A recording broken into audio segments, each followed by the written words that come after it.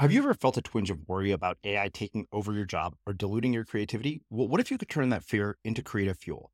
We've just published an amazing new ebook called The 4 Keys to Success in an AI World, and this is more than just a guide. It's a deep exploration into the human skills that AI can't touch, the skills that are essential for standing out and thriving, no matter how much technology evolves. We're talking about real differentiators here, like creativity, emotional intelligence, critical thinking, and much more. Inside, you'll find actionable insights and strategies to develop these skills, whether you're a creative person, a business person, or just simply someone who loves personal development. This isn't a story about tech taking over. It's a story of human creativity thriving alongside AI. Picture this, AI as your creative co-pilot, not just as a tool, but a collaborator that enhances your unique human skills. The 4 Keys ebook will show you exactly how to do that and view AI in a new way that empowers you instead of overshadows you. Transform your creative potential today. Head over to unmistakablecreative.com/4keys. Use the number 4, KEYS. That's unmistakablecreative.com/4keys and download your free copy. Imagine the softest sheets you've ever felt. Now imagine them getting even softer over time. That's what you'll feel with Boll & Branch's organic cotton sheets. In a recent customer survey, 96% replied that Boll & Branch sheets get softer with every wash. Start getting your best night's sleep in these sheets that get softer and softer for years to come. Try their sheets with a 30-night guarantee. Plus, get 15% off your first order at bollandbranch.com. Code BUTTERY. Exclusions apply. See site for details. Hey, it's Ryan Reynolds, and I'm here with Keith, co-star of my upcoming film, If, only in theaters May 17th. Do you want to tell people the big news? All right, I'll do it. Sign up now and you'll get unlimited for $15 a month and 6 months of Paramount Plus Essential Plan on us. MintMobile.com/switch. Upfront payment of $45 equivalent to $15 per month. Unlimited over 40 gigabytes per month. Face lower speeds. Videos at 480p. Active Mint customers by 531.24 get 6 months of Paramount Plus Essential Plan. Auto renews after 6 months. Offer ends May 31st, 2024. Separate Paramount Plus registration required. Terms and conditions apply if rated PG. Ever catch yourself eating the same flavorless dinner 3 days in a row? Dreaming of something better? Well, HelloFresh is your guilt-free dream come true, baby. It's me, Keke Palmer. Let's wake up those taste buds with hot, juicy pecan-crusted chicken or garlic butter shrimp scampi. Hello Fresh. Stop dreaming of all the delicious possibilities and dig in at HelloFresh.com. Let's get this dinner party started. Cool fact, a crocodile can't stick out its tongue. Also, you can get health insurance for a month or just under a year in some states. United Healthcare short-term insurance plans, underwritten by Golden Rule Insurance Company, offer flexible, budget-friendly coverage for you. Learn more at uh1.com. Many of us have those stubborn pounds that seem impossible to lose, no matter how good we eat or how hard we work out. My solution is PlushCare. PlushCare is a leading telehealth provider with doctors who are there for you day and night to partner with you in your weight loss journey. They can prescribe FDA-approved weight loss medications like Wegovy and Zepbound for those who qualify. Plus, they accept most insurance plans. To get started, visit plushcare.com/weightloss. That's plushcare.com/weightloss. As creators, we're always on the move. Whether it's a live podcast event, a pop-up shop, or a workshop, we're constantly interacting with community, and that's where Tap to Pay on iPhone and Stripe comes in. Imagine this. You're at a live event, a listener loves your merch, or a participant wants to sign up for your course on the spot. With Tap to Pay on iPhone and Stripe, you can accept their payments right there and then, right from your iPhone, so there's no extra hardware or no delays. Total game changer. It's not just for creators. Any business owner can do this. It's about making transactions smoother and much more personal, growing your business in your way. We've been using Stripe for our products and courses for a long time, and now with Tap to Pay on iPhone, you can take your business to the next level too. So visit stripe.com/tapiphone to learn more. Remember, folks, with Tap to Pay on iPhone and Stripe, your business is always at your fingertips. So yeah, magnetic desire was just a nice phrase because it really puts together how important emotion is. And if we think about basic human emotions, the model that I've used in the book is of these 8 basic human emotions. And because of loss aversion, 5 of the 8 are what we call survival emotions. So fear, anger, disgust, shame, and sadness. They're all things that we do anything to avoid, and that's actually helped us to survive. At the other end of the spectrum are love and trust on one, and then joy and excitement. So those are the emotions that are behind magnetic desire, the things that you really want, the things that bring you love or make you feel, safe and trusting and make you excited. Yeah. And then in between those two sets of emotions is surprise. And I do believe now more that I've been doing vision boards for a long time that I don't try to cover every aspect of what I want. I try to leave a bit of room for magic, basically. So, you and I don't actually know every good thing that could happen to us. So yeah. I like to leave a bit of room for something that I didn't expect to be able to happen. And so the manifestation part is really that the extension of the vision board becoming an action board, which is that the vision board primes your brain to notice opportunities that may otherwise have passed you by. But the additional bit to that is that primes your brain to notice and grasp opportunities that might otherwise have passed you by. So manifestation is about grasping opportunities and making, the things that you dream of into a reality. I'm Srini Rao, and this is the Unmistakable Creative Podcast, where you get a window into the stories and insights of the most innovative and creative minds who've started movements, built thriving businesses, written best-selling books, and created insanely interesting art. For more, check out our 500-episode archive at unmistakablecreative.com. Hey, it's Srini. So I just want to tell you how much I appreciate the fact that you're listening to the show. And if you found the podcast fascinating, instructive, inspiring, or maybe even heartwarming, if there's one person you could think of who would appreciate our show, a friend or a family member, take a moment and share the show with them, because good ideas are meant to be shared. Tara, welcome to the Unmistakable Creative. Thanks so much for taking the time to join us. Well, thanks so much for having me. Well, it is my pleasure to have you here. So I actually got your book by way of your publicist, The Source, and I loved it because of the fact that it was a science-based explanation of the law of attraction. And I've always been incredibly skeptical about people who could not back up all these things with research, despite the fact that I'm a spiritual person. And a lot of the guests here, as I was saying to you before we hit record, have been spiritual teachers. But before we get into all of that, I want to start by asking you, what is one of the most important things that you learned from one or both of your parents while you were growing up that have shaped and influenced who you've become and what you've done with your life?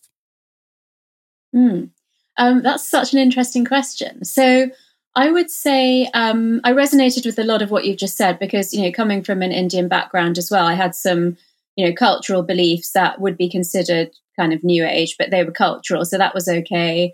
But the really new age thinking, I was like, come on, prove to me that it works, because otherwise, I'm just not going to. I would say that the best thing that my father ever did for me was, well, for a start, name me Tara, which means star and is the Hindu goddess of strength. And then just tell me that I could do anything that I ever wanted to. I mean, and I think he must have said it so many times because it's sort of like an entrenched memory. So it's like a pathway in my brain that I can do anything. I'm a star. Just that positivity that you need as a child to give you some self-belief later in life. Yeah. Well, okay. So, you're of Indian descent. Now, when an Indian parent usually says you can do anything and be anything you want, it's usually followed with a caveat of you can be any kind of doctor, lawyer, or engineer you want to be. And I know you're a doctor, so you kind of like, one of my friends jokingly says that my sister is every Indian parent's dream come true because of the fact that she has pretty much hit every checkbox that an Indian, mother-in-law would say, okay, wow, I know this because my sister got married recently, but and you in a lot of ways are kind of similar. Like, what was the narrative around your house growing up about careers and making your way in the world? Like, what did your parents tell you? Yeah, so I was the first child, so there was definitely a lot of expectation on me to conform to that kind of doctor, lawyer. My brother is actually a lawyer, but I always felt that he had a bit more choice in the subjects that he chose. So what's interesting is that I think when you grow up, with a different cultural heritage to where you are, which is, I imagine, what you had as well, that there are a lot of dilemmas and conflicts and dichotomies. And so growing up, our house was full of trinkets that my parents had gathered from their travels. But as a family, I guess with two young kids, we didn't really travel very much apart from going to India to see the grandparents and the aunts and uncles and cousins. I can relate. Yeah. However, as soon as I was old enough to, I just wanted to travel like crazy. And that was slightly frowned upon, I have to say. I also actually, like when I was about 16, my English teacher said to me, "You are so talented. You should read English at university and try to become an actress." And my father said, "Over my dead body." So he would never have said that I wasn't capable of doing it, but he said, "I don't want you to do it." So yeah, I absolutely went on this path of going to medical school. Even doing the PhD was very much about parental and teacher expectation. And, luckily I was smart enough and good at science that I could quite easily do those things. So it wasn't difficult for me to comply. However, I think with the travel thing, obviously my parents had traveled a lot and had all these stories and these amazing, unusual things around the house that I think that strong message of you can do anything you want eventually surfaced. I mean, not till my mid-30s, but I actually believe that despite them saying this is what you should do, the sort of more, the deeper emotional resonance of you can do anything that you want eventually came out. I mean, much to their not liking it, because, giving up medicine is like the cardinal sin. I can imagine. Yeah. So there are a couple other questions I have about this. I mean, you grew up in the UK. I grew up in the United States as an Indian American. Part of me wonders, what is it like to be the child of Indian immigrants in the UK? And how does that contrast, do you think, to the experience that I had? What do you think is different about it? I don't know. I have a few friends who are of Indian heritage that grew up, and some cousins actually that grew up in the States. I think that the things that we struggle with are probably very similar. So I don't think it's that different. But you tell me if you think there is something, because I'd be interested to know. Well, I mean, I think that for me, I wonder what is the whole experience of going to school when you're a kid. Like, granted, I've seen the In-Betweeners, and I'm like, okay, if that's the high school experience of young, British boys, I'm like, that sounds about like my high school experience. Just a complete nerd with no ability to get a girl and having nothing on my mind but girls. And so I think about that, and I wonder, when my parents were with me, I was sort of the experiment because I was the first kid. And so when, popular kids started coming out and people were buying nice clothes, they thought I was a complete freak of nature. When my sister came about to that phase in her life, they're like, oh, we've been through all this before. Like, we've seen all this. So they knew how to handle it.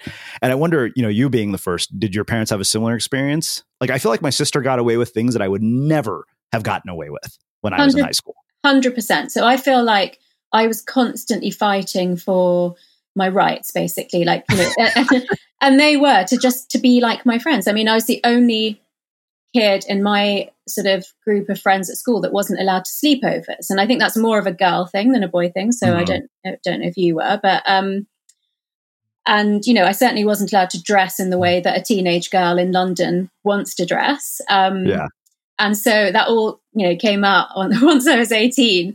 There was definitely a lot of rebellion in terms of that I could actually do the things that I wanted to, whereas before I wanted to do them, but I couldn't. I imagine that the gender thing actually does make a difference, but I think your place in the hierarchy of the siblings also makes a difference, because with the first one, I think that people who've moved hold on to their culture more strongly. So, I was brought up vegetarian for the first 5 years of my life and then ate a bit of fish. But my brother, he ate meat, he ate fish, he just, I feel like you, like he could do whatever he wanted. But it was because I'd beaten that path, to sort of being a bit more flexible around the culture that you came from and the culture that you live in. Yeah. Were you born in India or were you born in the UK? No, I was born in the UK, but my parents came across. Yeah. How old were you when you guys, so you were born there, so pretty much you've only known growing up there. Yeah, I've only known growing up there. And to be honest, it normalizes, doesn't it? So I was used to being that everybody around me being white, and you don't really look at yourself during the day. So you're not very aware of what color you are. I remember going to India and just being stared at so much and feeling really uncomfortable, like I didn't belong there. So, it's interesting because belonging is a strange thing. And I think it's ended up with me feeling like a citizen of the world and so comfortable traveling and going to new places and having friends like in America, South Africa, Australia. But growing up, it was like I didn't really belong to any, I was sort of different everywhere I went. Yeah. So something you said is that whole sort of belief of can do anything, it was there prevalent throughout your life, but yet you still followed this conventional path and it didn't surface until you were in your 30s. I don't think that's an uncommon story because I feel like half the people that I talk to are people who find themselves disillusioned with, their high-powered corporate job that they thought was going to make them happy, or their amazing law degree that nets them a ton of money, and then they just leave it all. So I wonder, you're a neuroscientist, so why does it take so many people so long to make that discovery? And you mentioned, before we hit record that you were parents. Well, I'm wondering, how does the experience that you've had and the process of knowing what you do from writing this book and the work that you've done with people influence and shape what you do as a parent? So there's lots there, really, isn't there? So I think that the neuroscientist in me is saying that the longer a pathway has been developing in your brain, the more entrenched it is, the stronger an influence it has on you. So if for a long time people said, you must do well at school, you must go to university, you must go on this career path, then the reason that it takes people, just in a generic sense, longer to break free from that is that that's been the filter through which they've perceived life for the longest time. And I think, I'm so grateful for my education. I had an extremely privileged education. I've got an Oxford University medical degree, I have a PhD in neuroscience, and that's definitely let me be able to make the choices that I've made later in life. So I'm under no illusions that, a huge part of my success is because of the education that I have. So I think, in terms of neuroplasticity and brain agility, which are my two big things that, areas of research, the brain agility piece was really like, well, if I'm so smart at that, then I should be able to do anything. And it was only in my mid-30s that I really woke up and thought, well, what do I want to do? And just to answer the second part of your question, I'm actually a step parent, so I've got an adult stepson. But I know that quite a sort of guiding principle for me is to not do the things that I absolutely hated about the way that I was brought up. That's quite strong. And I keep it very, very simple that, if they know that you love them and you give them boundaries so they feel safe, then you just have to pray that you've instilled the values in them that will lead them to make the right choices later in life. But you cannot, especially because mine are adult stepchildren, tell them what to do. It's interesting for me coming to parenting much later in life that where I can apply more psychological skills because I'm talking to an adult, that's really suited me. I don't think, that sort of diapers and sleepless nights sort of particularly played to my strengths. So, well, okay. So I'm so glad you brought up that you were a step parent because that, raises a question of Indian parents, I think, have a very clear idea of sort of what family values and a family unit looks like. And my guess is it wasn't, hey, I'm going to be a step parent to adult children. Like that's going to be the way that my family is. So I wonder, what has that dynamic been like in terms of navigating it with your family? Well, I had, to be honest, it wasn't that bad because I'd already got married once and got divorced, which was the terrible bit. So once I'd done that, I couldn't really do anything that much more wrong afterwards. I think they were just so relieved that I got married again at all. But and then actually, as you know, what Indian parents are like, they completely accepted my husband and my stepson as their family, and that, there's never been any issue with that. But I think, both my marriages have been to people that aren't Indian, and there's definitely been, certainly when I was in my 20s and I met my first husband, there was a much bigger issue with that. So not being married to somebody who's Indian, it's funny because I think about this a lot because my sister got married. Nobody expected in a million years that she would marry an Indian guy, and she did.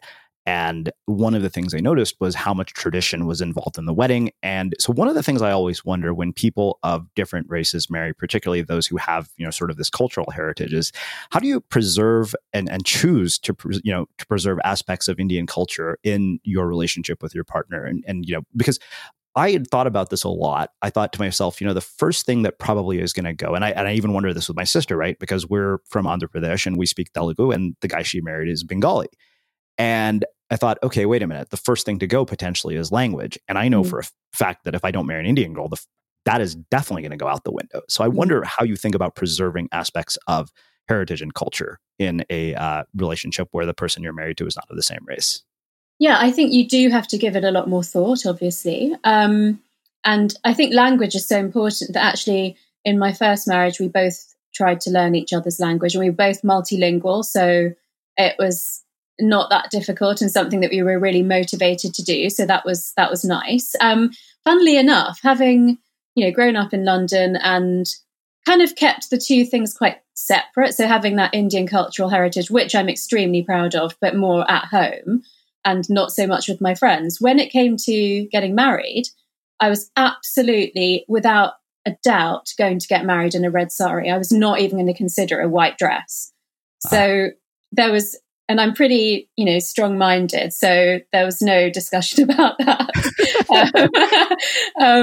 Even though I had not grown up wearing Indian clothes much at all, really only for like religious ceremonies, like once a year, or if I went to India. Yeah. But yeah, that was definitely important to me. And actually, my first husband, who's white South African, wore Indian clothes, and so did his brother to the wedding. So I think it's really just about being so respectful of each other's culture. I don't think it can be anything other than that. And India is just such an amazing country. So we actually went there on our honeymoon, and we traveled around there several times. I've been to India with my husband now, and we're going again actually just after Christmas. So I think being Indian and Hindu, or having that sort of Eastern philosophy, the sort of Buddhist Hindu Eastern philosophy, actually makes it quite easy to have that in your life without it being too onerous on somebody else. Yeah. Well, I was writing about this the other day. I thought this is one of the strange paradoxes of Indian culture, right? One of the primary messages of our most important spiritual text, the Bhagavad Gita, is that you're not entitled to the fruits of your labor. Yet Indians, I feel, assess somebody's value in society based entirely on the fruits of their labor. And I wonder what you'd have to say about that, given the nature of the work you do. And then we'll actually start getting into this brain plasticity piece.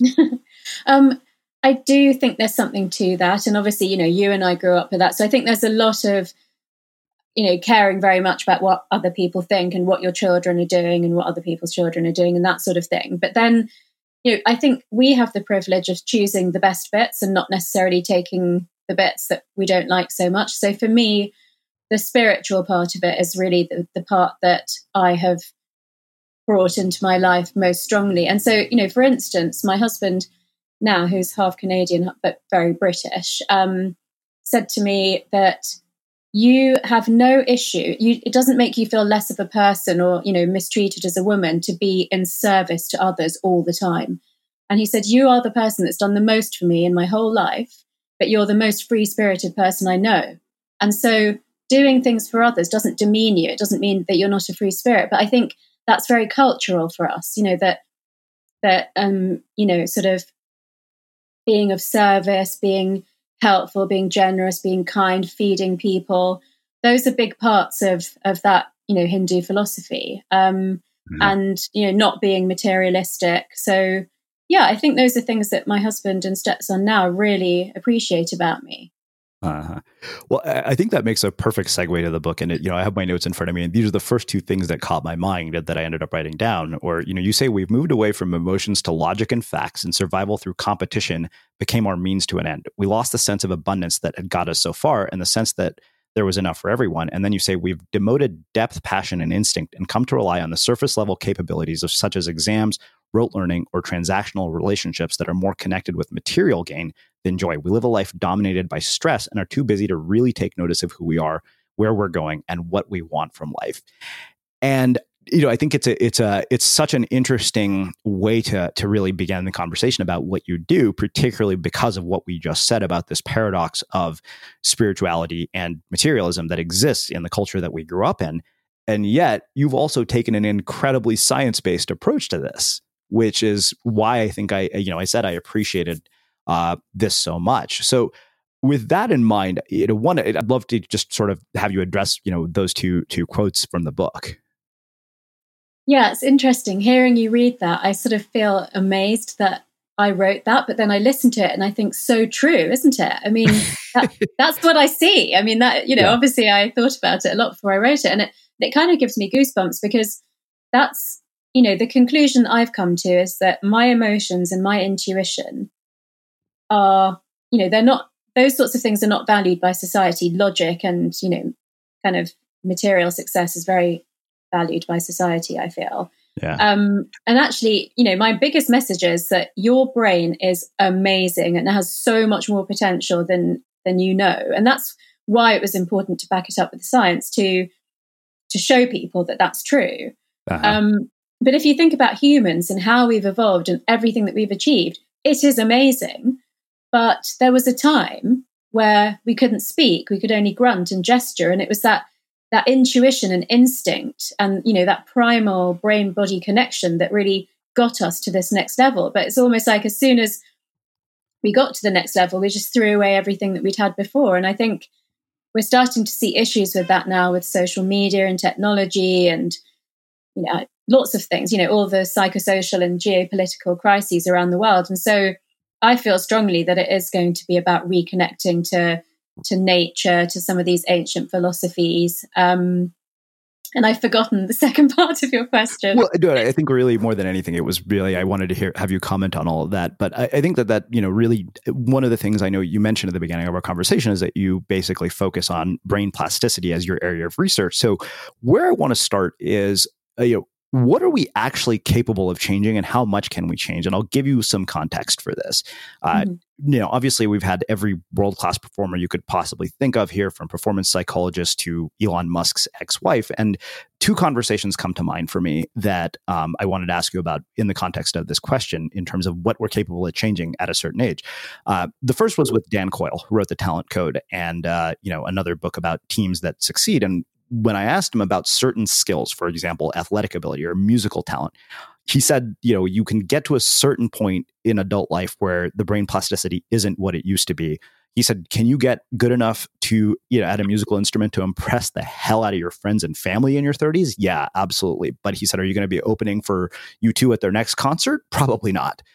And then I think the other component of this, and this is one that's really interesting to me, is when we look at sort of the, Larry and Sergey's of the world, the Elon Musks of the world.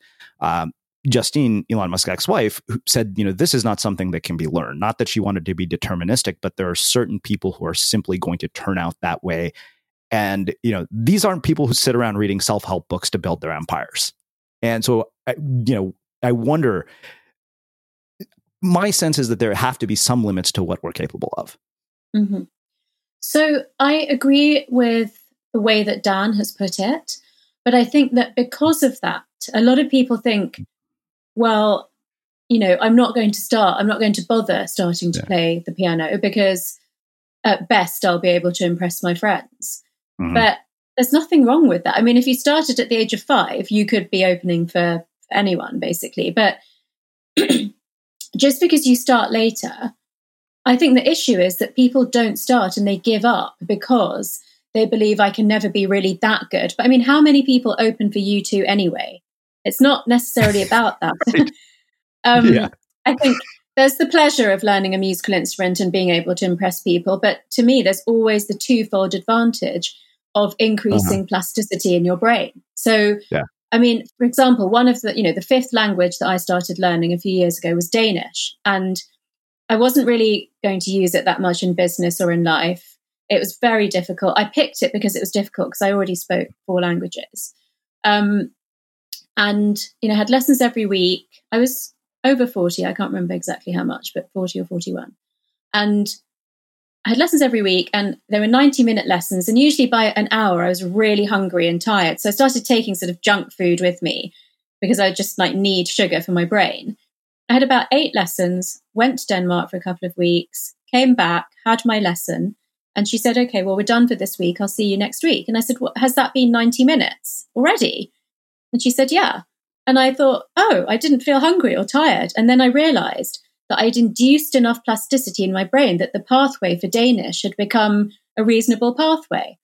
And I wasn't really enjoying it that much. So I thought, well, I've got the neuroplasticity benefit, which is what I really wanted. So I'm not going to continue with this. But I'm pretty sure that if I had continued, I could have become, not necessarily like native speaker fluent, but fluent enough to go to Denmark on my own and,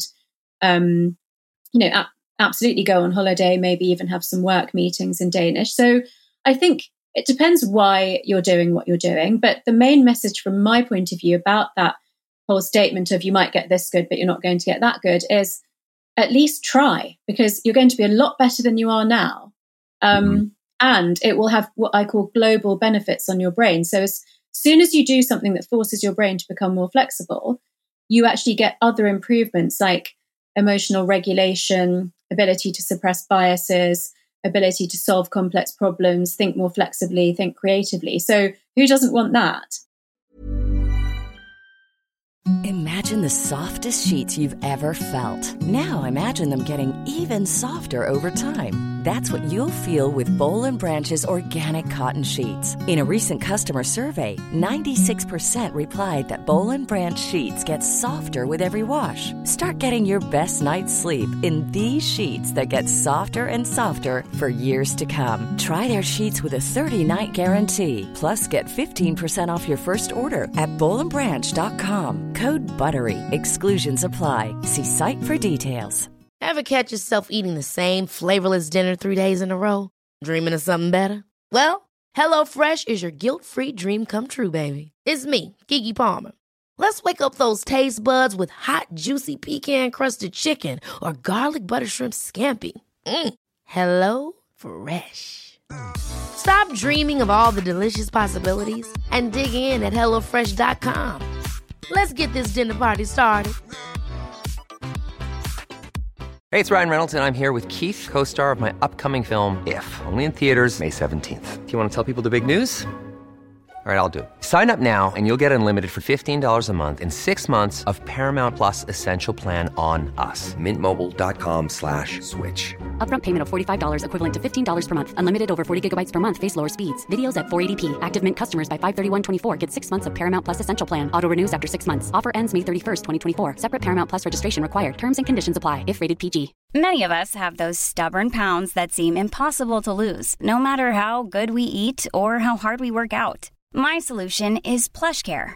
PlushCare is a leading telehealth provider with doctors who are there for you day and night to partner with you in your weight loss journey. They can prescribe FDA-approved weight loss medications like Wegovy and Zepbound for those who qualify. Plus, they accept most insurance plans. To get started, visit plushcare.com/weightloss. That's plushcare.com/weightloss.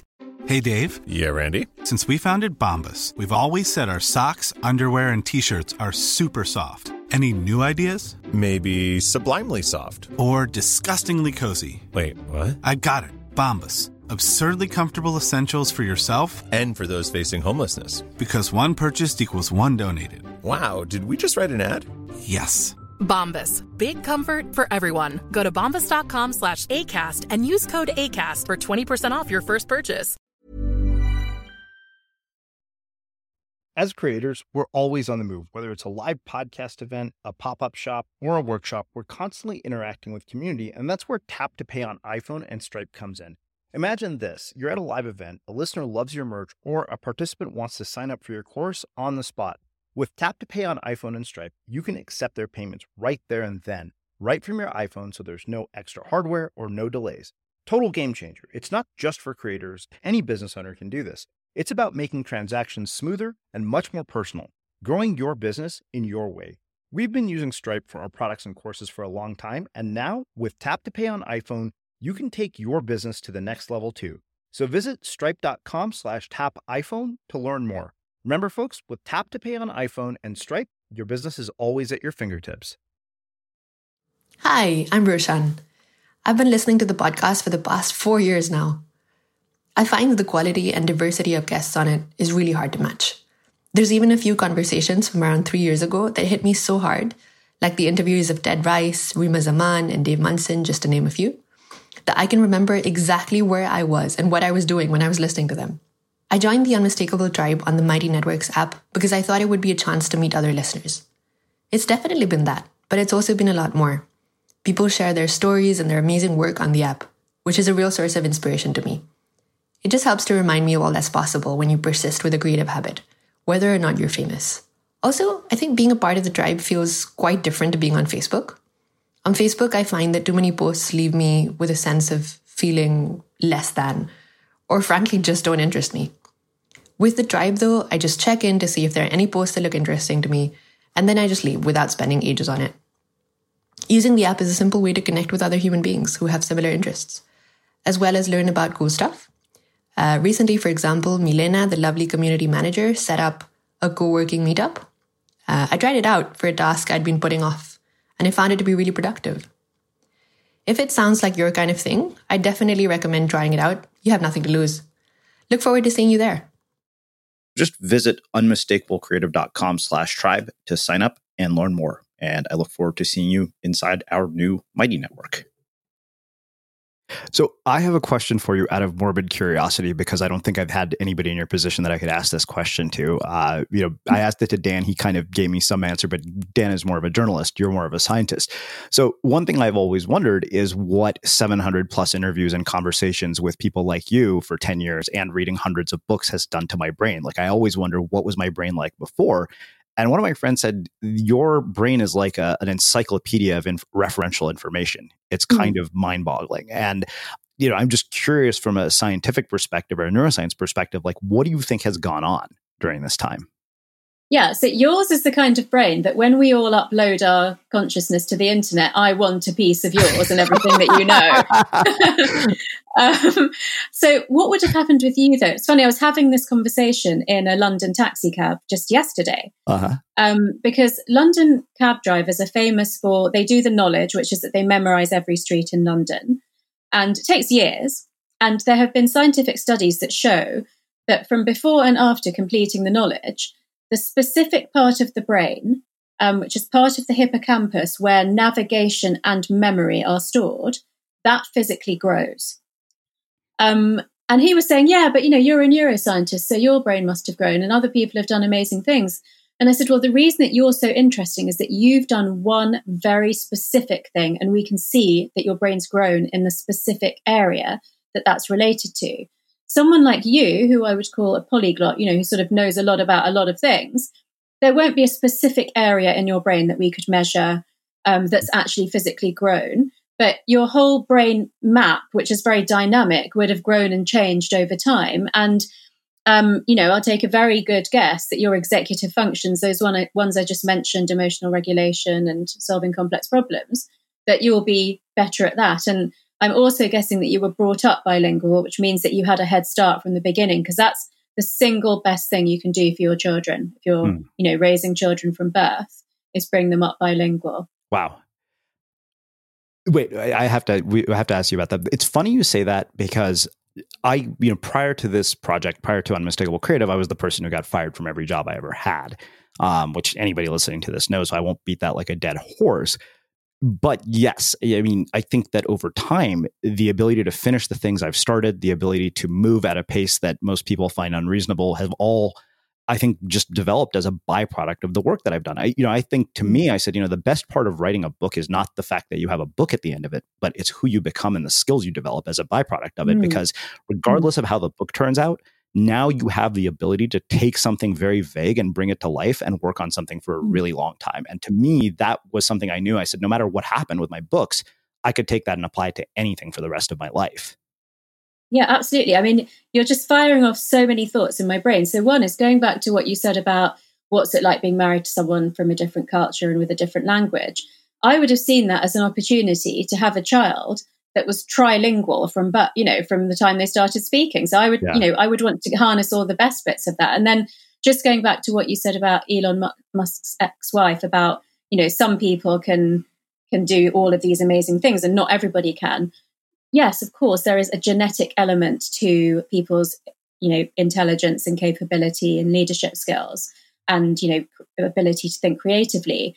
But it's a lot less impactful than we used to think. So, from Darwinism, we thought DNA is everything, and what happens to you in utero or in childhood doesn't have as much of an effect. Then it became a bit more equal. But now with the growing field of epigenetics, which is the influence that the environment has on your genes, we know that lifestyle factors can actually switch on or switch off certain gene expression. So it's become more dynamic again. So yeah, okay, not everybody's going to be Elon Musk for sure, but everybody has more potential than what they naturally reach. And that's why neuroplasticity is so exciting. So now, before we get into the sort of 6 principles of law of attraction that you've laid out, one thing I do want to ask you is, why is the kind of thinking that you're talking about not more prevalent in our modern education system? Why are we not teaching people that they can get better at things? Because, I think about my own life, and I think about the fact that I was taught pretty early on that I didn't have any athletic ability, and that was playing team sports. At 42, I'm an avid surfer and snowboarder. Those things require athletic ability. And so I wonder why you think this isn't more prevalent in our education system. I'd imagine that educators have to be interested in the work that you're doing for better outcomes.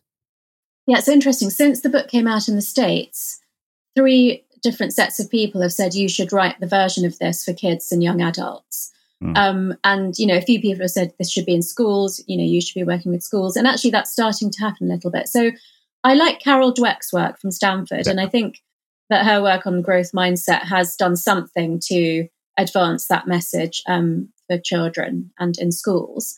I think it's very sad that it's not the case. I'm not one of these people that wishes I was young and wishes I lived till I'm 100, but I wish I'd known about neuroplasticity when I was 18 or younger, because I think it would have allowed me to do a lot more. I would say that my parents, they didn't really value sport. So I wasn't really told that I didn't have athletic ability, but it wasn't seen as important. And then as soon as I was, at university and then living on my own as a young doctor, I was only ever in like sports clothes, because I would just, be doing physical exercise or sports like all the time.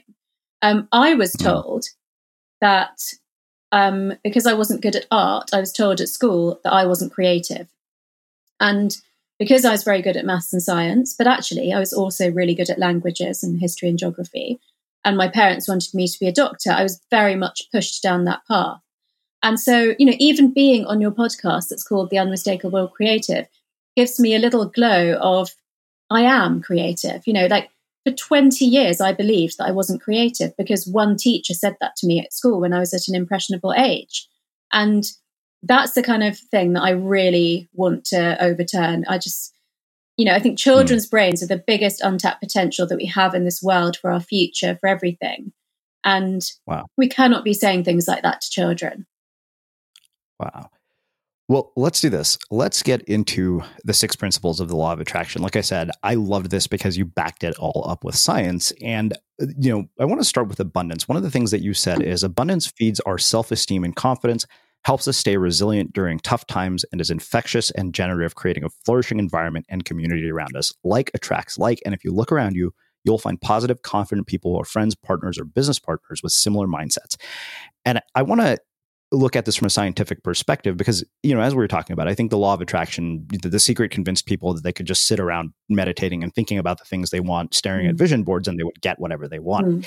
Now, I tend to be a person who is rationally optimistic, and I'll give you an example to frame this. No matter how abundant I was thinking about it, we tried to plan a conference recently. We didn't sell enough tickets. We had to cancel the event. It didn't matter how positively I thought about it. So with that in mind, let's go into the science-based approach to abundance. Can I ask you a question about that before I go into the science? Yeah, please. Absolutely. So I'm going to hypothesize that you were doing many, many different things at the same time that you were trying to organize this event. That's safe to say. That's kind of my nature. Yeah. I'm usually working on 3 or 4 creative projects at once. Do you believe that if the only thing you were doing was focusing on making that event successful, you would have sold more than enough tickets? I don't know, to be honest. No, I don't. Interesting. I always find that when something like that doesn't work, the reason is that I didn't put my full focus and attention on it. And I like to operate on the principle that not everything works in life, and that, definitely there are things that haven't worked out for me, but that, with a tangible event like that if I wasn't distracted by so many other things and I put all of my attention into making that thing work, that I could have. And this probably relates back to, the message that my father imprinted on my brain from a young age, and what I've learned about abundance. So let me take you there and try and persuade you that that you can put on that event bigger and better than you were going to. So the strongest gearing in our brain, and this goes very much back to, cave times and where I talked about before we could speak and how we evolved, so the strongest gearing is called loss aversion, which is that our tendency to want to avoid losing something is much stronger than our tendency to seek a reward. And the psychological effect of loss aversion is 2 to 2.5 times as strong as gain, following, trying to get gain. And because that definitely, helped us to survive as a species millennia ago, it's been in our wiring for a very long time. Now, I don't like the phrase hard wiring. At best, I will accept that there is soft wiring, which is a default that we all, tend to go to, especially if we're hungry or tired. But this is a really strong one. It's been there for a long time and it's built to make us survive. And so it's important. And you can't really unpick that in the brain and make it go away. So it is there, but you have to make a conscious effort to not make every decision and choice and, what you do in life about avoiding loss, and to make it about getting something positive in your life. And it doesn't have to be an actual thing, like a material thing. It can be quite an intangible thing. It can just be self-belief, confidence, happiness, a relationship, or it can be things as well. So basically, to cultivate abundant thinking so that it's more natural for you to not default to that loss aversion, I think is very important. So you gave, you quoted a few phrases that I'd used about abundant thinking, but the one that I think is the most important now that I've been speaking about the book a lot more is the way that you think determines your life. If you think everything's going to fail and nothing good's ever going to happen for you, that's probably going to be true. Right. If you think that, that being generous, what goes around comes around, that if you're kind to people, that generally people will help you, that the world is a safe place, then it's likely that your life will be a bit easier and more good things will happen to you. And that's the self-perpetuating sort of generative bit of it. So we need to understand that old wiring that we have, cultivate abundant thinking, and then gather and preferably note down, because otherwise we forget, examples of times that positive things have happened to you because you've believed that they would, you've acted in a way that it's going to work out, you've allocated your time and resources to something because you don't have that fear that it's going to fail. Just changing the way that you think like that, because and we're all on a spectrum. Some people are naturally more like that, and some people are very glass half empty. So just pushing yourself along that spectrum as much as you can is a really good place to start. And that's why I picked it as the first law of attraction. Okay. So you're a neuroscientist, so I know that you also are a very logical and rational person as well. And the reason I mentioned this, right, is we had this guy, Alberto Savoya here, who had talked about, he was the director of innovation at Google, and he talked about, why, most products failed and how to make her succeed. And one of the things he said is the biggest mistake people make is neglecting data. And loss aversion also can, I feel, become a cognitive bias that causes us to stay in something far past when we should. So back to the example I gave you, when I started looking at this, I thought to myself, we have investors that we're fiscally responsible for. If this bombs, the losses that we've accumulated now will seem, like a pittance in comparison to the ones that are potentially going to happen. So I wonder how you balance what you just said with, if no matter how positive you are, if the data disagrees with your positivity and your belief, you're not, you're not optimistic, you're delusional. Yeah. So we absolutely balance it. And that's why I'm just going to relate this to something else that you've mentioned that I also speak about. So vision boards. That's why I say you cannot just create a collage of your fantasy life and sit at home waiting for it to come true. Yeah. You can create imagery that relates to things that you deeply desire in your life. If you're not really, really tall, then it can't be, I want to be a model, for example. And if you don't have pretty decent hand-eye coordination, then it probably isn't going to be some kind of sport either. But it doesn't mean that you can't do it for enjoyment, like surfing or snowboarding. So you have to pick things that are somewhat realistic, but like the best version of realistic that you can possibly think of. Mm-hmm. And you also have to do things every day to move yourself closer to reaching those goals. It is absolutely not about being delusional and fantasizing about a life that you're doing nothing to try to attain. So yeah, I mean, I'm not going to put myself in danger because I believe that I can achieve something.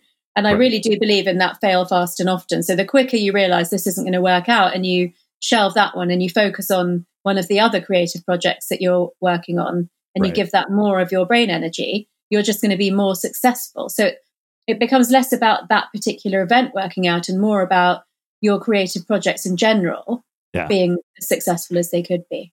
Okay. So the other thing I want to ask you about this is something I've been writing about since I happen to have, a neuroscientist here is when we fail at something from a neuroscience-based perspective, what are the keys to bouncing back from that quickly? Because what I realized right when I saw that this wasn't going to work was I knew from previous experience that if we kept going down this path, I'd be going into the beginning of the year with this energy under my belt. And I was like, I'd rather start the year with a clean slate so that I can have my attention 100% on other things.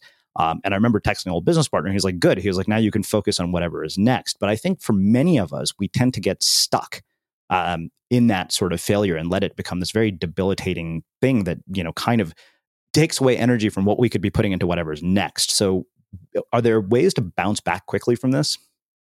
There are, and I would say that that's pretty much my life's work, based on the neuroplasticity and the brain agility, that I would say the third piece is about mental resilience. And so I have seen in my coaching and executive advising work that the single point of difference between, let's say, two CEOs or two, founder entrepreneurs in terms of, having everything else being equal, like qualifications and experience, is mental resilience, because it's the person that can keep going through adversity or bounce back when things go wrong.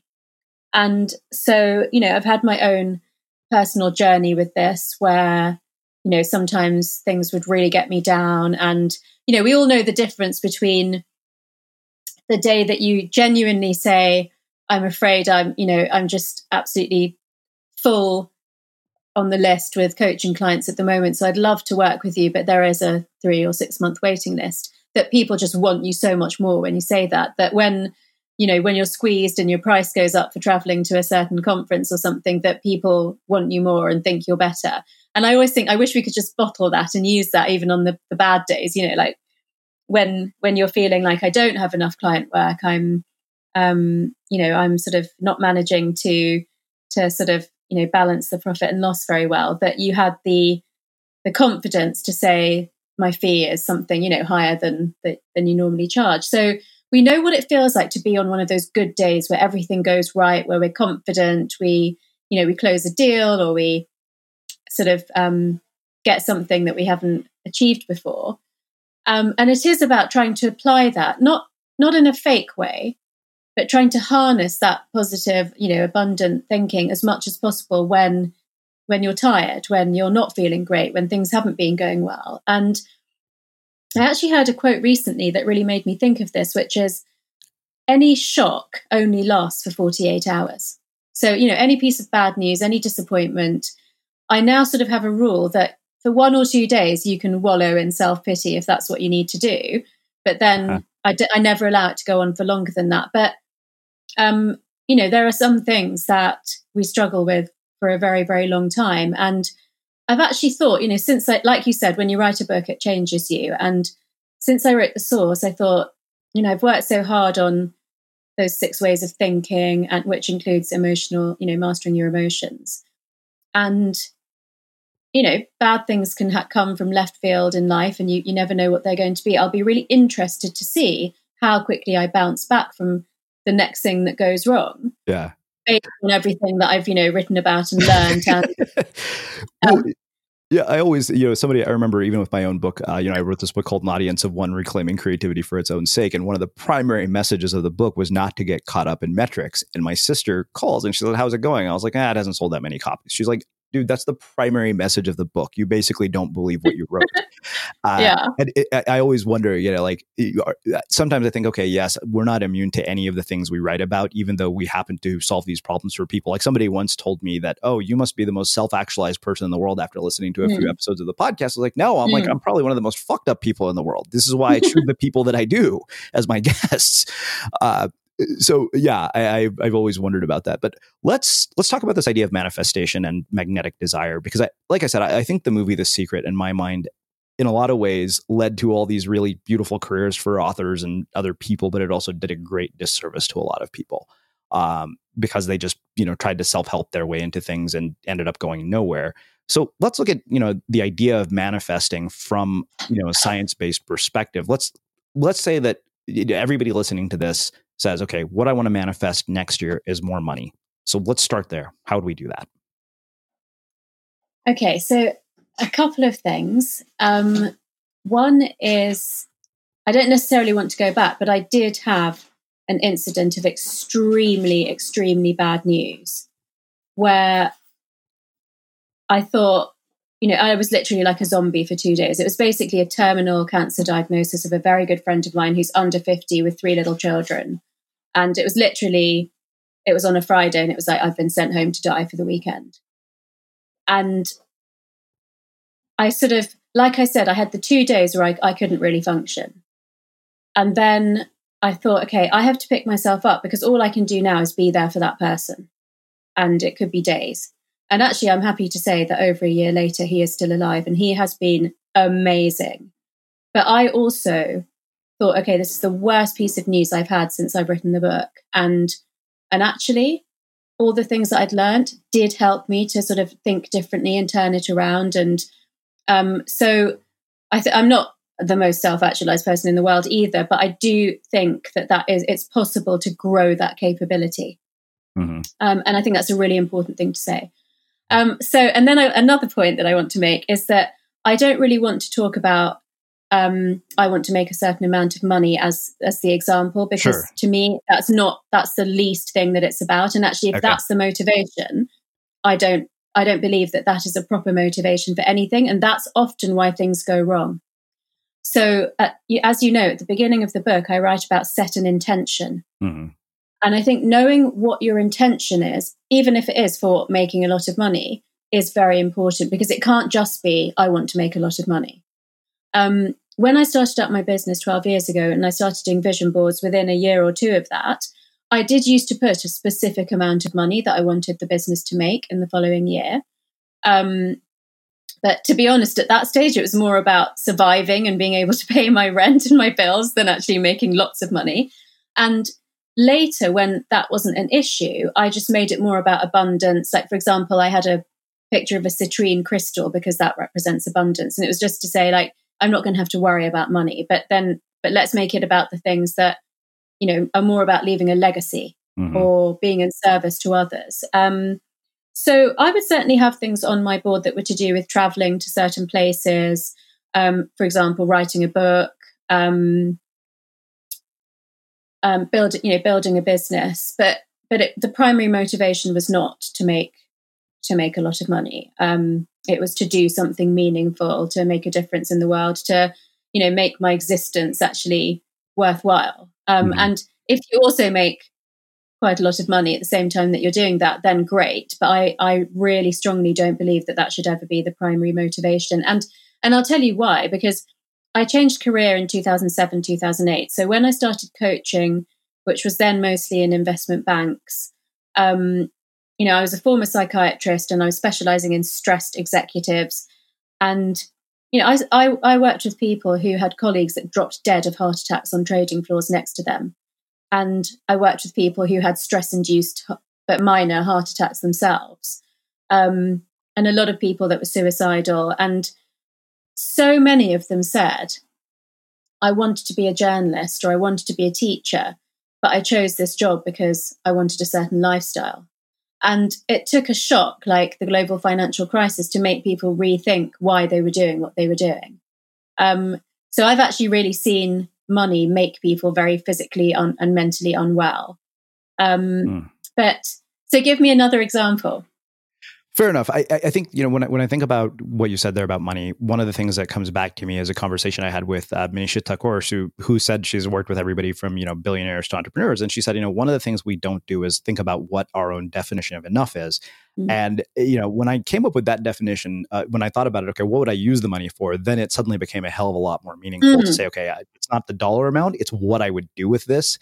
That I think really is where the intention came from. It was like, oh, there are things that I know I want to do. For example, I saw my sister get married. I was like, oh, okay, right now this is not feasible for me. That's one of the reasons I would want to make more money. Mm-hmm. It was things like that. So, that would probably be one. I'd wonder what you'd have to say about that. But I like the idea of an intention.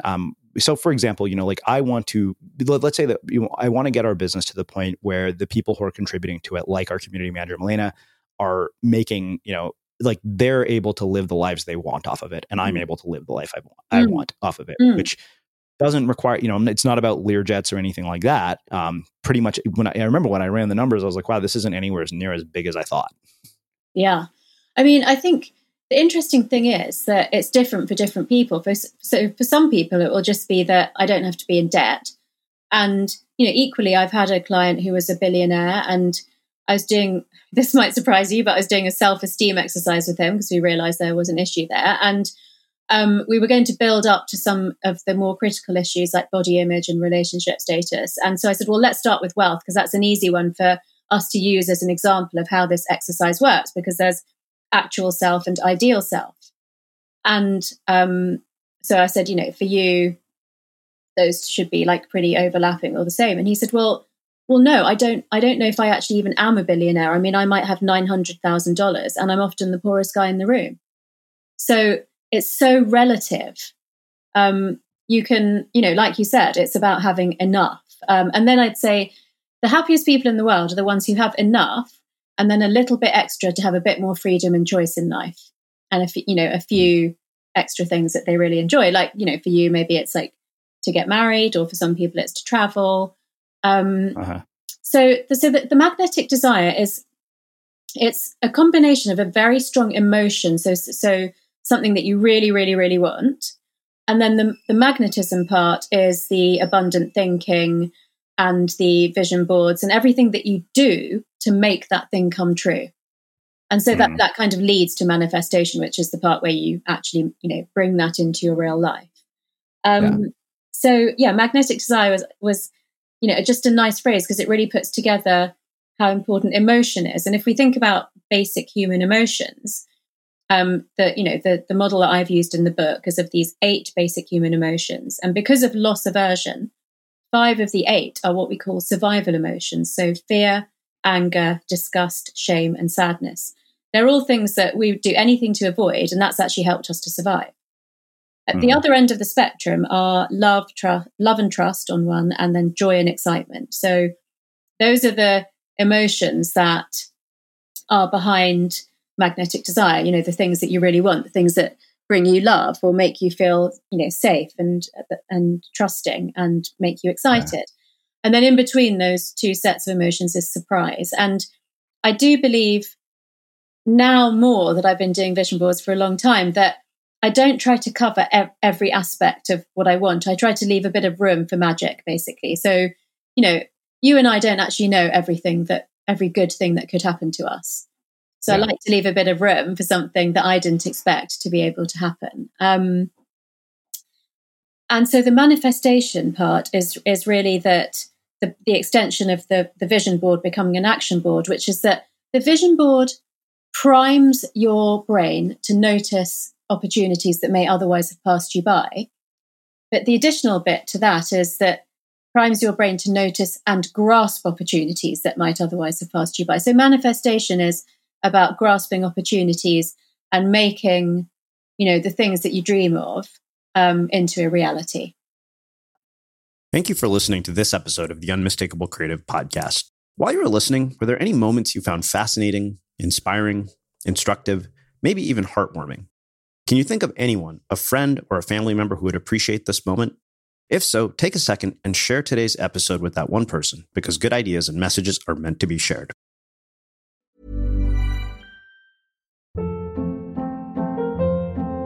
Hold up. What was that? Boring. No flavor. That was as bad as those leftovers you ate all week. Keke Palmer here, and it's time to say hello to something fresh and guilt-free. Hello Fresh. Jazz up dinner with pecan-crusted chicken or garlic butter shrimp scampi. Now that's music to my mouth. Hello Fresh. Let's get this dinner party started. Discover all the delicious possibilities at hellofresh.com.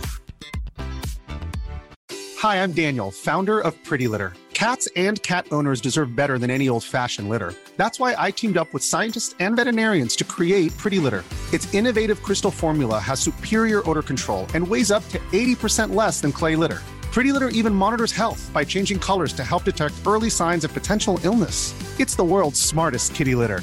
Go to prettylitter.com and use code ACAST for 20% off your first order and a free cat toy. Terms and conditions apply. See site for details. When you need mealtime inspiration, it's worth shopping Kroger, where you'll find over 30,000 mouth-watering choices that excite your inner foodie. And no matter what tasty choice you make, you'll enjoy our everyday low prices, plus extra ways to save, like digital coupons worth over $600 each week. You can also save up to $1 off per gallon at the pump with fuel points. More savings and more inspiring flavors make shopping Kroger worth it every time. Kroger, fresh for everyone. Fuel restrictions apply. Have you ever felt a twinge of worry about AI taking over your job or diluting your creativity? Well, what if you could turn that fear into creative fuel?